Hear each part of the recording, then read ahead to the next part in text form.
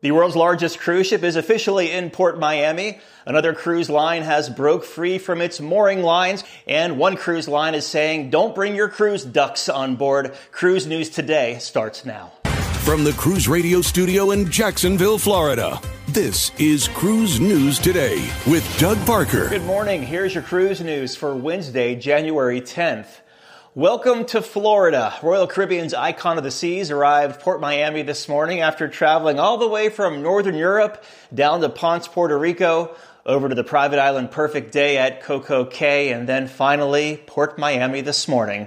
The ship will operate a series of leadership cruises, employee sailings, and press sailings before entering service for its inaugural voyage from Miami on January 27th. Welcome home.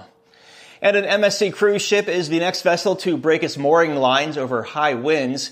When the MSC Symphonia was docked in Syracuse, Italy for maintenance, it broke free from her moorings due to gale force winds reaching speeds up to 45 miles per hour. Now the ship broke free, drifted, and damaged nearby boats and docks, as you can see from this video here.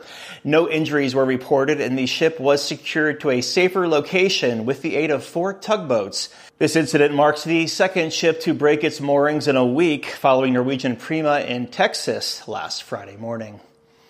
And Disney Cruise Line has addressed the trend of guests hiding cruise ducks on their ships, stating that they prefer guests not to even bring the ducks on board. While not explicitly banning them, Disney does request that guests do not hide rubber ducks in public areas or in the staterooms, and also saying they are banned in the pools.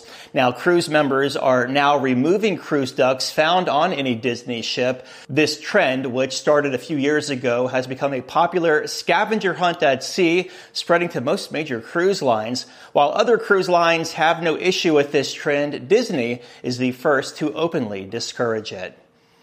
And cruise line stocks were mixed on Tuesday. Carnival Corporation up slightly, 17.38. Royal Caribbean down slightly, 123.57. And Norwegian down 2.1%, 17.38. If you have a story, drop us a line, tips@cruiseradio.net. Have yourself a great Wednesday. I'm Doug Parker with Cruise News Today.